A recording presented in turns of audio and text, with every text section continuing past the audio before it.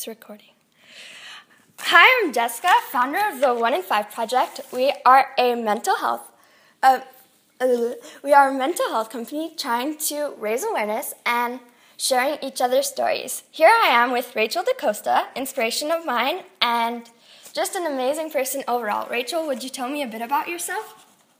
Hi, my name's Rachel. I'm from Toronto, and I started a company called Self-Love Supply with my friend Varhini.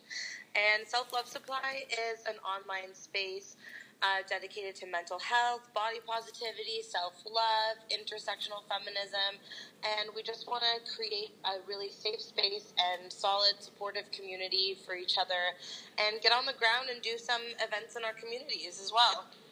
That's great, Rachel. So talking about self-love, have you faced any obstacles in your life that led you to start this awesome company? Yeah, actually, when I was in my undergrad program, and I was in my third year, I really was struggling. I wasn't having a good time in school. I didn't like what I was studying. I had a really hard time, getting out of bed on some days. And it kind of drove me to a point to reevaluate what I was doing and, do what was best for me and think about what does Rachel want and what does Rachel need to be happier. And, it kind of made me think that self-love and putting myself first was really the key to all of it. So at that point, it's not an overnight thing, and I think it takes a lot of practice and a lot of dedication, and you need to just, put yourself first and do what's best for you all the time and be your own best friend. And I'm still learning. Yeah, definitely. And how did you come out stronger in order to start your company? Was there a moment when you said, this is what I want to do? A eureka moment? I don't know if it was so much of a moment as it was more gradual for me, I guess. I ended up switching programs and switching universities and having a way better time and really kind of figuring out what made me happy. And I decided I wanted to sort of find an outlet for myself to share my struggles and just, really it was more for me than for anybody else. I didn't expect it to turn into anything. So I started a blog dedicated to mental health. And, a year later, it sort of grew into the idea of Self-Love Supply and turning it more into a business and a community and a bit more of an organization than just my own personal blog. Yeah, and speaking about self-love, actually, what is one self-care thing everyone can do today?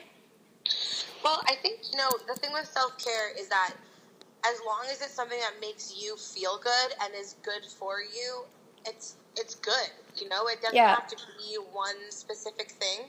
But I do think if I'm going to give one piece of advice, it's to take time to be alone with yourself and just alone with your thoughts so you can process and you can organize and you can dream, and make goals for yourself, because I think that that's the most important part of self-care is just knowing yourself and being there for yourself. Definitely. People like myself, too, we say, oh, we're too busy. We don't have time to do this today. How can we make one specific time in a world full of craziness, actually?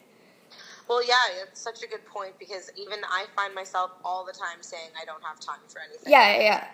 And it's really hard, but I think it's about knowing what's important. And I think for myself personally, I got to a point where I had to decide to take care of myself, because when I wasn't, I was seeing the negative impacts of it. So putting myself first and having days that I just put less on my plate and accepting the fact that, sometimes you just can't handle everything. I think that's a really, really important part of self-care too. That's it. I have the same journey too. I was forced to take care of myself at once. So how has it helped you though? Have you seen specific progress?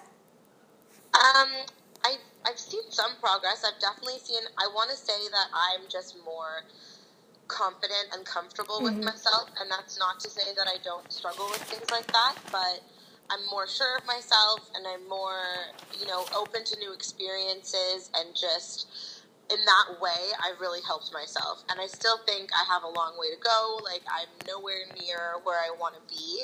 And it's something that's sort of like a daily reminder to, like, practice, you know, to get better. Yeah. So speaking about, like, self-care and around those lines, is online a really good place to find inspiration? Because there's a lot of controversy surrounding that. Absolutely. And I think, like, the controversy is, you know, rightfully there, because at first glance, it's not a welcoming community, something like Instagram, you know, when you're always comparing yourself to, like, these actually untrue photos, essentially, Yeah. things, or things that just, like, aren't normal, you know, and it's hard because, like, that's what you see when you don't find your community. And I think that there are small communities that exist. Like, you can find your people on Instagram that actually do inspire you, and that, you know, show you something that actually puts a smile on your face instead of making you feel bad about yourself. But I think that you have to look for it, and you have to know where to look, and you also have to, like, actively avoid not looking at the other things.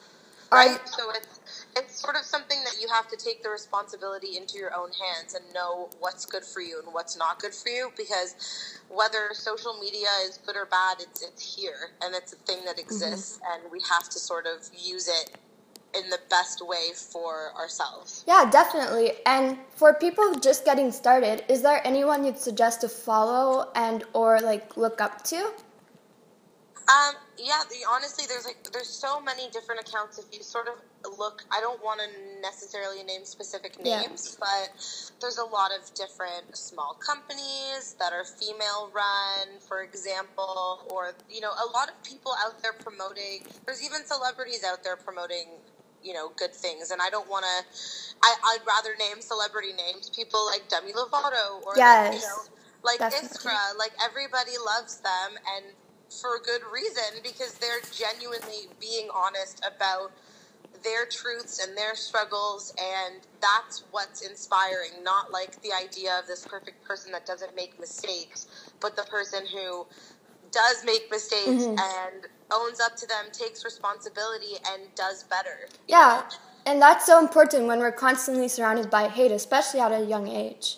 Exactly. And, you know, I didn't have Instagram when I was young. I didn't have, you know, I got Facebook in grade 8, and that's all that we had, really, like, throughout high school. So it's not, like, I don't really know what it's like to compare myself so much at such a young age. But it's something, I'm 24 now, and I still struggle with it. It's a lot easier to scroll past and not really care, but it's still in the back of your mind, you know? Yeah, that's it. We're always surrounded by it, so it'll always be there.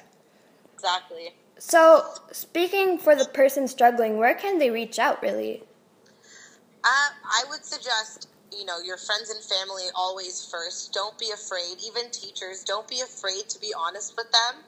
And, you know, I know that not everyone's family is there for them in that way, or doesn't necessarily believe in mental health issues, but there's someone in your life you can talk to, if not in your family, then at your school, or, you know, you can talk to Kids Help Phone, or to other phone numbers in your sort of region. I'm not sure where everyone listening to this is going to be from, so I don't know. But definitely, you know, like, the resources are in place, so wherever you are, just Google it, honestly. But I truly, first and foremost, talk to somebody in your life, because just don't be afraid. Just don't be afraid to be honest with them. That's it. And shout out to Kids Help Phone, because you're amazing. And anyways, Kids Help Phone now have a text line too, so I think that's a great resource. Absolutely. I love it. And I know, because it's hard to talk to people on the phone sometimes. I know that a lot of people struggle with anxiety about that. So it's nice that you can text, for sure. And there's even other apps too that you can download and talk to people. So speaking about that again, why is it important to reach out? Well, it's important to reach out for multiple reasons. I mean, first and foremost, for your own mental health, and to know that there's someone that's there for you, because everybody has somebody, and you just, you know, need to reach out, because people can't read your mind. And as much as you want people to know that you're hurting or struggling, like, they probably don't unless you tell them. Mm-hmm. And that's sort of just, the unfortunate truth of it. And so you need to kind of come out and talk about it. So that's the first reason. But the other really important reason is the more we talk about it, the less stigmatized it is, and the more we can help people that are afraid of talking about it. Yeah. If you're not afraid about talking about it, then talk about it, because we need more people who want to talk about it. The more people that talk about it, the less of a stigma there is. Exactly. So one day, it'll be considered somewhat normal. Absolutely. And if we act, if we decide that it is, because we know that it is a normal thing to talk about, and that word normal is, there's so much context. Yeah, definitely. So couldn't find a better word. I know, don't worry. But yeah, if we talk about it, then it becomes easier to talk about. Yeah. So, just that's really like the other reason that you should open up, I think. So for family, friends, allies, basically, what is one thing they can do to support mental health initiatives? Well, I think definitely being there for people. Like, if you see your friend, there are signs you can look for. If your friend's being weirdly moody or not wanting to come out or having issues with their family or not doing well in school, like, there's so many reasons you can be there for a friend, and to just be watching out for your friends and knowing, like, making sure, that they know that you're there for them. And that means saying, hey, I'm here for you. Outright saying it and showing them that you're there for them and doing things for them when you see that they're hurting, Yeah. It's all about the action, not the...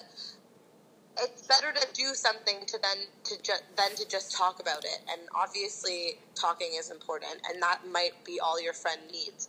But showing them that you're there for them is so important. Yeah, definitely. And last but not least, for the person struggling themselves, do you have any advice or just words of wisdom? Not to sound cheesy, but, tomorrow's a new day. And I think that's something that I still tell myself so often. I struggle throughout the day, and, you have your ups and downs, and just know that after a down, there's always going to be an up. And to just hold on and wait for it, and to get through the times that are maybe a little bit harder, and then really enjoy it when it's better.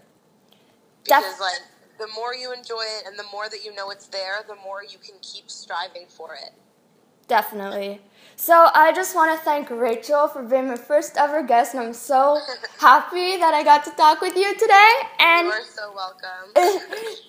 Thank you for listening, I guess, and bye.